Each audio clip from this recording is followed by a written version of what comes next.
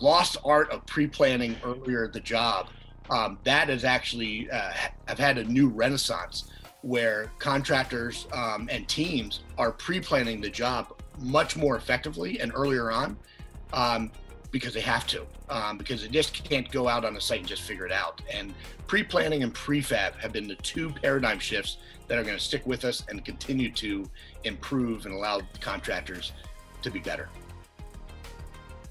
Hello, innovators. I'm Todd Wyant, and welcome to the Bridging the Gap podcast presented by Applied Software. You're invited to join our MEP and construction innovation adventure with a mission to propel this great industry forward.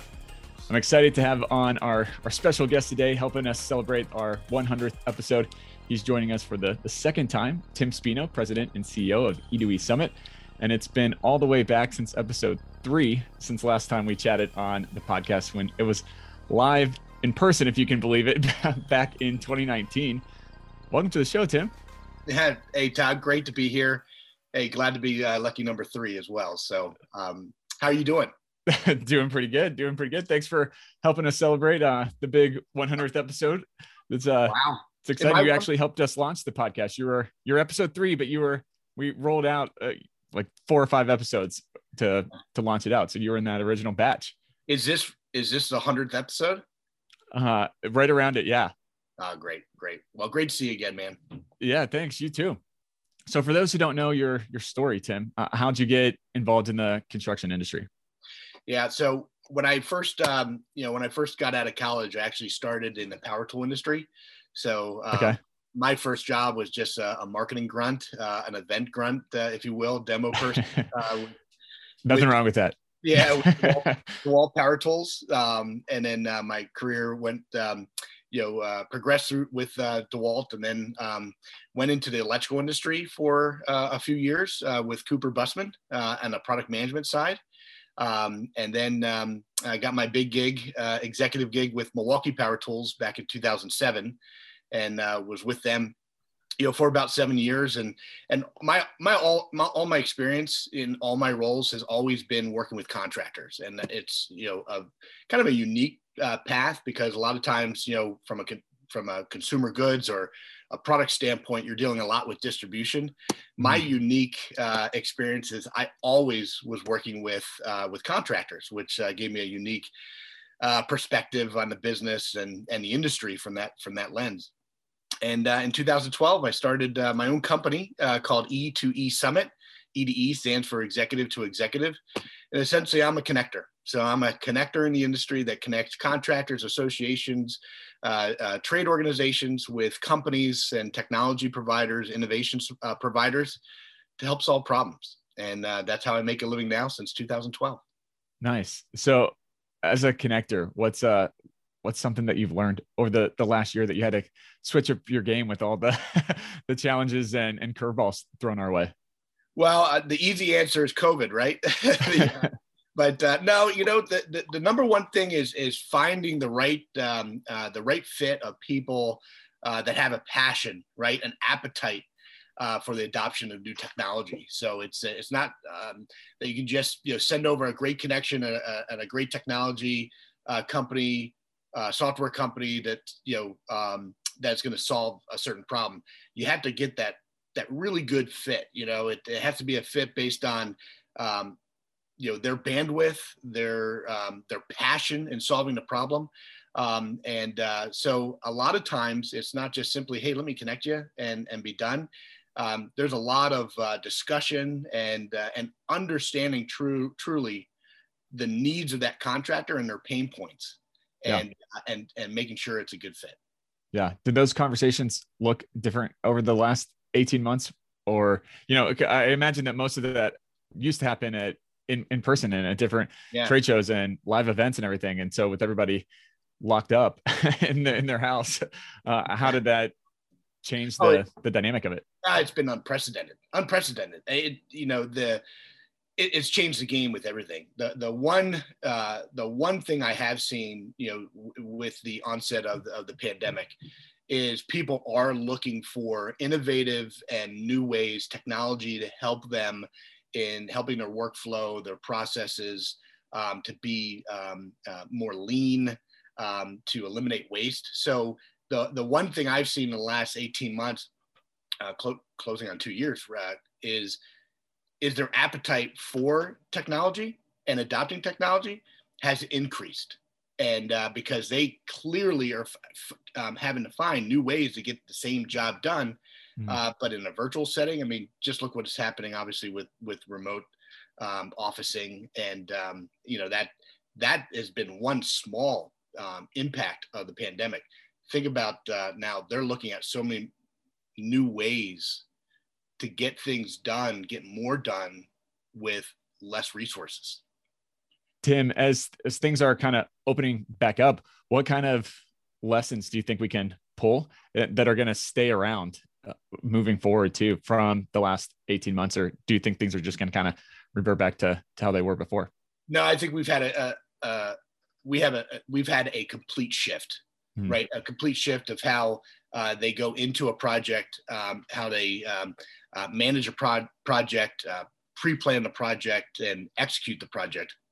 And because of the curveballs given to us on every facet of the job, I think our contractors have become better. And give you an example, probably two things that I've seen in my conversations that have had a paradigm shift is one, prefab. Right. Clearly, and there's studies out there, and I was involved in one with Electri International, where the more prefab that that a company had in delivering a project, obviously the less impact they had with any job site impact related to the pandemic and the waste associated with new things that they needed to do that they didn't have to do pre-pandemic. Sure. And then pre-planning, the lost art of pre-planning earlier the job, that has actually have had a new renaissance where contractors and teams are pre-planning the job much more effectively and earlier on, because they have to, because they just can't go out on a site and just figure it out. And pre-planning and prefab have been the two paradigm shifts that are going to stick with us and continue to improve and allow contractors to be better. Yeah, that's awesome. I'm glad to hear you bring up the pre-planning part of it. It's always been a perplexing component to me of why people don't take the time on the front side to think through and plan it out. To me, it just seems frankly quite logical that you would take time, think through it, kind of map it all out. Obviously there's going to be things that come up and you have to adjust on the fly. That's life and construction. But Tom, I'll add to that though, understanding, the situation, especially the subcontractors, they're a lot of times the last ones to get the design to do their work. They're the last one, obviously, to, the MEP contractors, they're the last one to get on a site to do their work. And what happens is with whether it's the GC or whether it's the owner, when the schedule, constricts, they don't allow them and say, okay, well, we've lost 3 months on this job. We're going to give you we're going to give you 3 more months. Now it get pushed, the risk and the schedule overruns gets pushed to the MEP trades, and they have to deal with it. Right. It's not a one-to-one. They've lost a bunch of time up front doing the other phases of construction, their pre-planning side, their financing side. And then and they say, okay, well, we've lost 3-6 months. We're going to give you that 3 to 6 months back to the MEPs. They don't. Right. So they have the job to take half the schedule they had to do the same job. And by the way, maybe the designs aren't that great even at that point. So that's where they have to be, work smarter, not harder. And that's where the pre-planning and integrating prefab has really been a tool to allow them to be successful and to control their destiny. Yeah. Oh, I totally agree. It's a broken workflow that the trades are not in on the front side of the conversation for sure.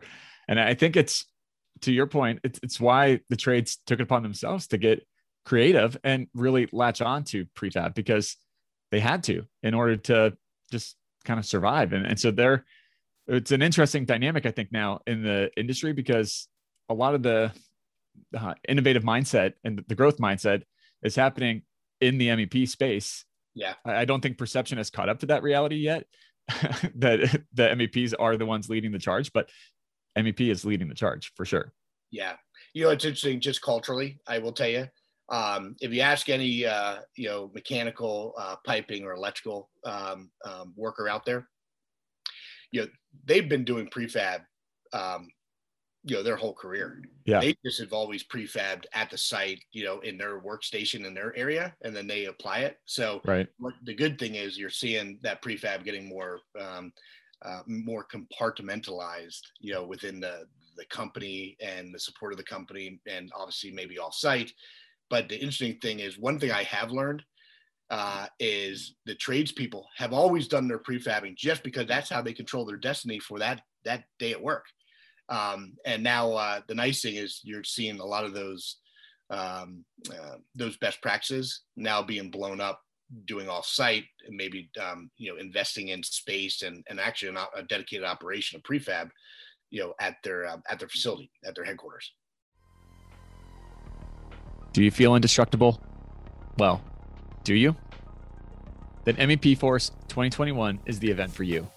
It's the gathering place for industry thought leaders throughout MEP to come together and learn the new technology trends in prefabrication and more.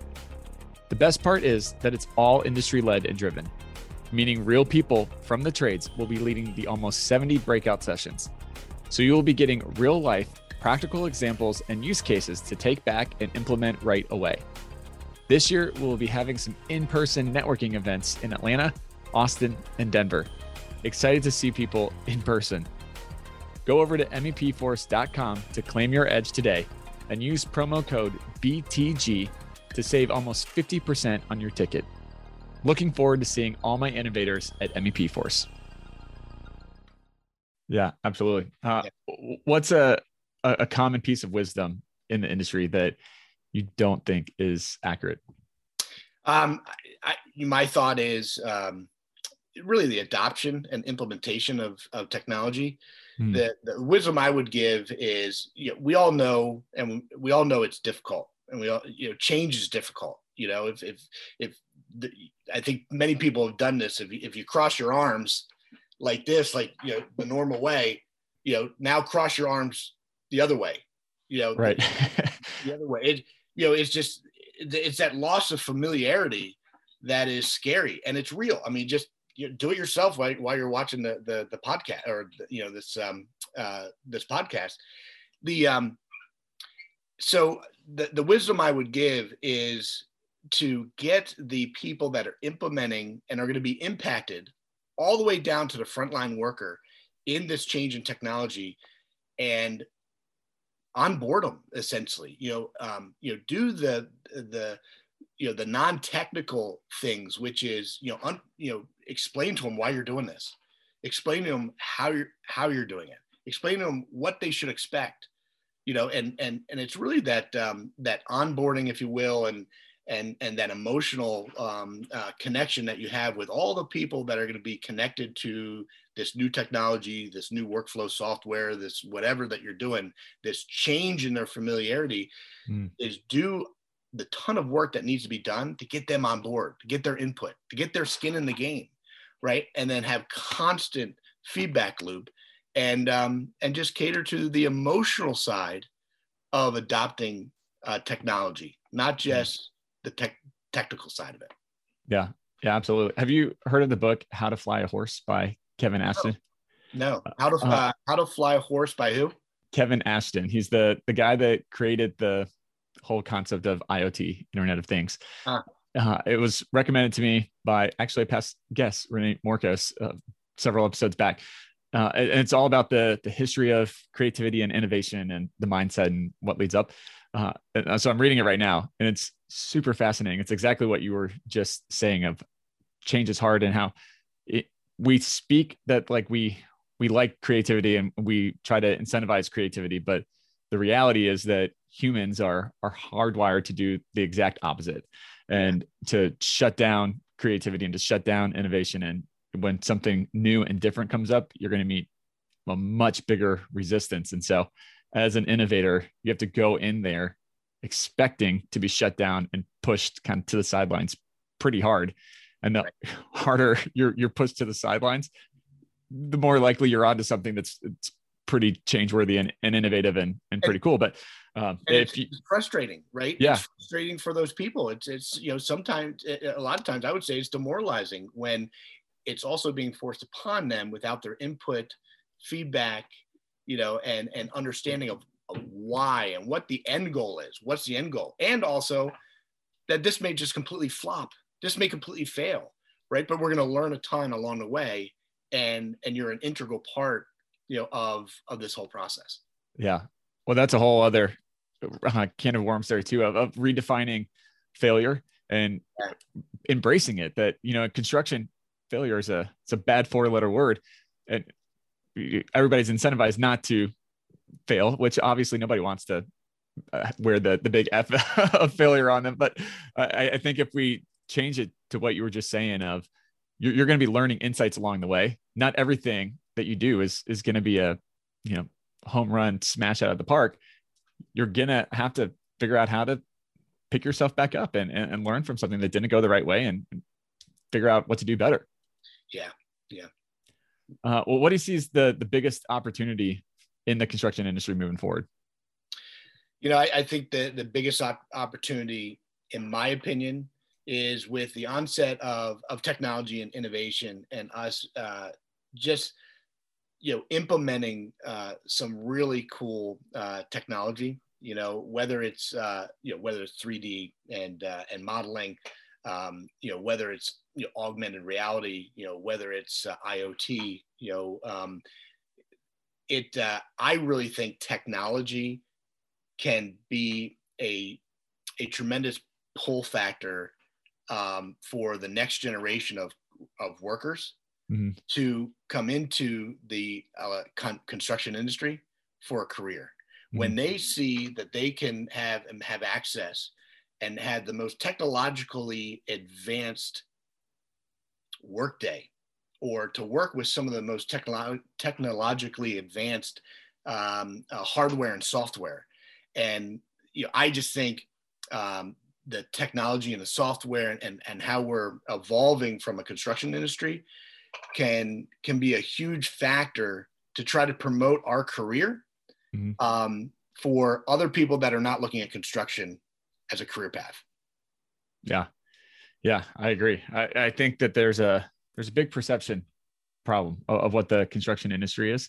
And we don't do a great job telling our story of the technology and innovation that's happening in this space to those outside.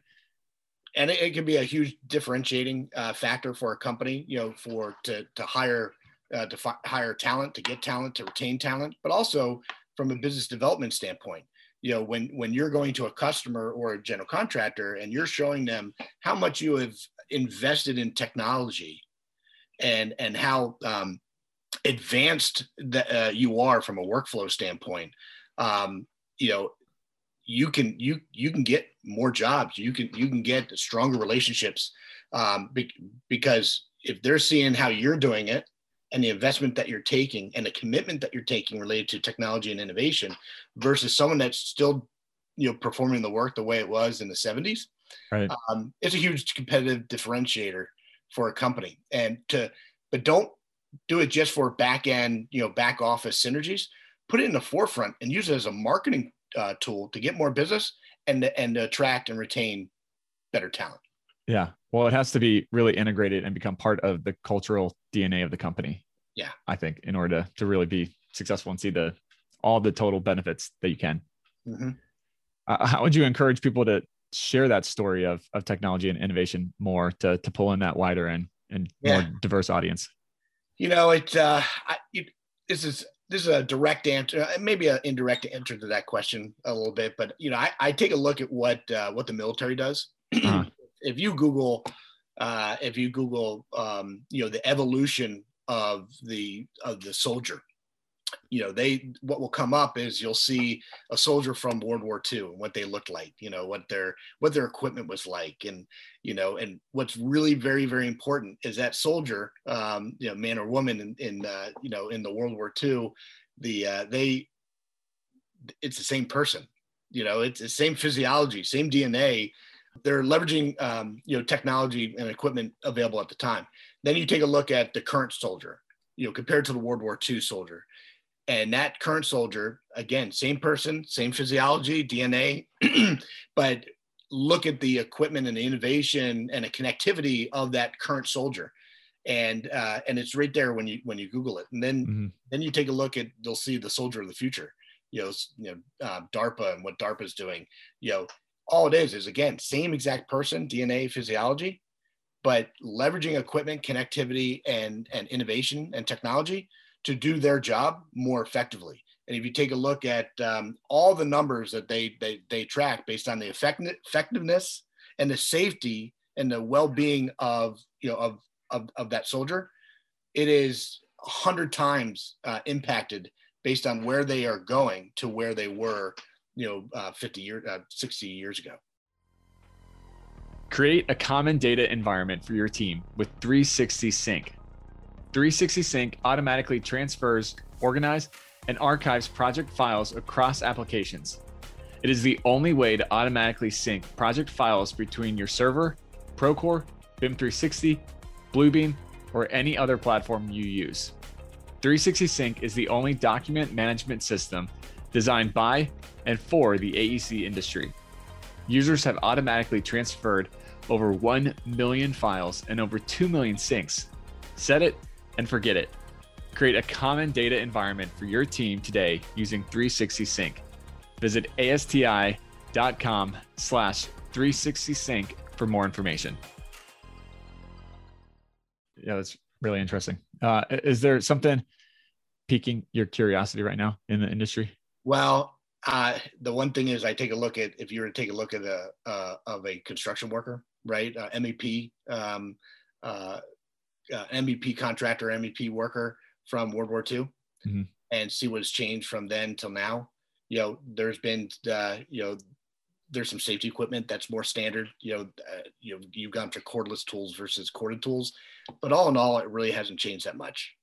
They're still doing a lot of the same things and leveraging the same tools and equipment and technology that they did, 60 years ago. And that's the difference. If you were to take a look at, what does the future construction worker look like? If you were to map that the way other industries have done, whether it's military or agriculture, I think, there's going to be a renaissance for construction because I think it's required now. I mean, and the one thing I would say is look at the evolution of the family farm. Look at the evolution of agriculture. Look at how they go, in agriculture today versus they did in the turn of the century or turn of the 20th century. Construction is following the same path.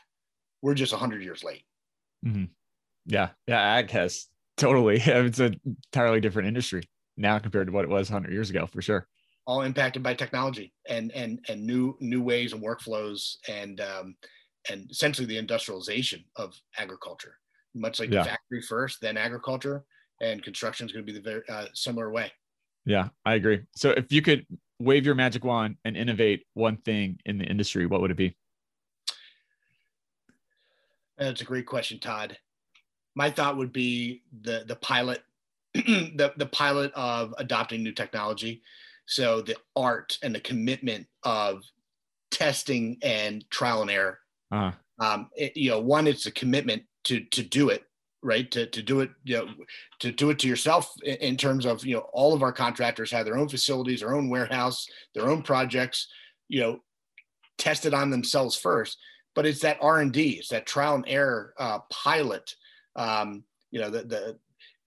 The pharmaceutical industry has clinical trials. Well, how much are we trying and doing R&D to adopt new technology to see if it works and to kick the tires and to see and actually hoping it would fail to understand why it failed and how you can adjust. So I think it's the art, the commitment of the pilot, the test and error or the trial and error side of adopting technology that needs, I would hope that would be as important as estimating jobs. Yeah. Good stuff. Well, you got a lot going on. How do people get a hold of you and find out more information? It's very easy. There's only 2 Tim Spinos on LinkedIn. That makes it easier. I have not met the other one, but yeah. So all my information's on there. Connect with me, but very easy to find me on LinkedIn. So nice. And you got Talk coming up soon, right?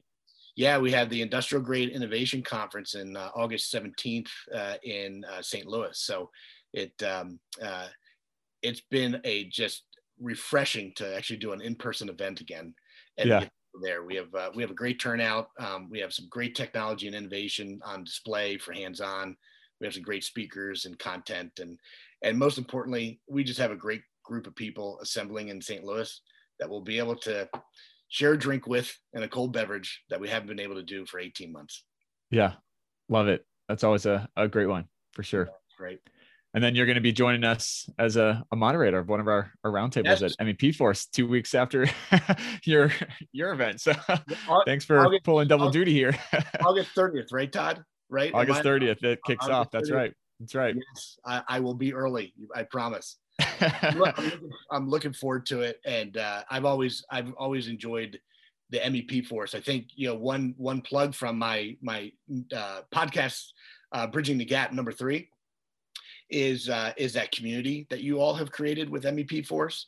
If you're a VDC or involved in VDC or modeling or pre-planning, pre-construction, MEP Force and what you all are doing is creating a community that they can go to connect, share best practices, show your scars, show your battle wounds, right? And just enjoy the fellowship of what you all do day in and day out to help each other and to raise the level of play and execution and performance. And just the people that you gather and assemble.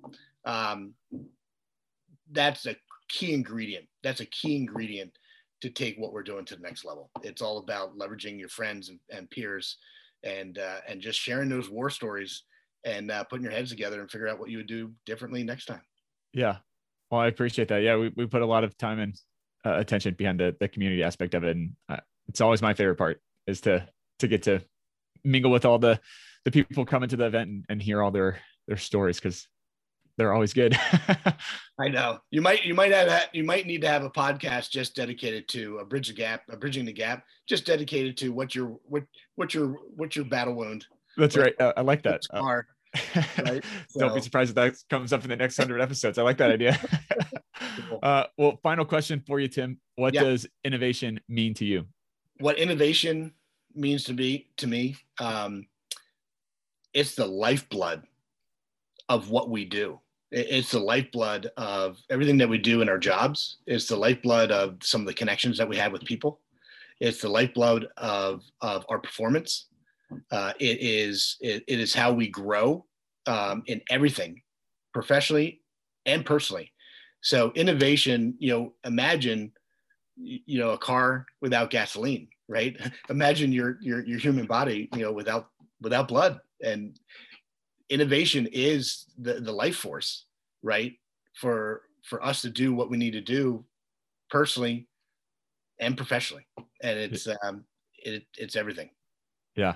Amen. I always enjoy this. It's great for me also to formulate, my thoughts on things, because, I have feelings about how I feel about these things, but to articulate them. Yeah. It's a whole nother story. I feel about innovation, right? I have feelings about it. I'm passionate about it. I love it, but it is difficult to articulate what I'm feeling, because I'm never going to do it justice. To articulate how important innovation is, based on how I feel. I just wish, it's kind of like your family, how do you really articulate and tell them how much you love them? Right. And that's a little bit about innovation for me, right? It's just tough to articulate exactly how important it is. Yeah. Well, I think it comes out in the passion, and I think that more than shines through when you speak about it. Tim, thanks so much for coming on. It's always fun to talk to you. Thanks, Todd. I really appreciate it. Thanks for the time. Yeah, absolutely. And now it's time for my Todd takes from this episode. First take: Tim started the conversation by talking about the importance of finding people who have shared passions and connecting them together. I would encourage all of you to do the same. Put yourself out there and gather others who are seeking to bring the innovation and change needed. There's a groundswell happening in the construction industry, but it will take all of us pushing to continue the forward momentum. Second take. I've mentioned this a lot, but I'm a big proponent of taking time at the beginning of something to think through the process and map it out on a white sheet of paper. I firmly believe if you take time before you start something to think it through, you are better able to change and adapt when challenges arrive. Finally, change is scary. It's part of being human. No one likes the loss of familiarity, as Tim put it. When you are rolling out a change, explain the why to all those impacted, seek their buy-in, and create feedback loops. Thanks for listening to this episode. If you are interested in learning more, you can visit our sponsor, Applied Software, at asti.com for more information. You can listen to this podcast anytime by simply going to Apple Podcasts, Spotify, or wherever you listen to podcasts. Also, be sure to check out our website, bridgingthegappod.com. As always, I'm Todd Wyant, thanking you for joining us on the Bridging the Gap podcast. Keep innovating. Bridging the Gap is directed and produced by Todd Wyant, edited and produced by Eric Daniel. Bridging the Gap is an Applied Software production. Copyright Applied Software 2021.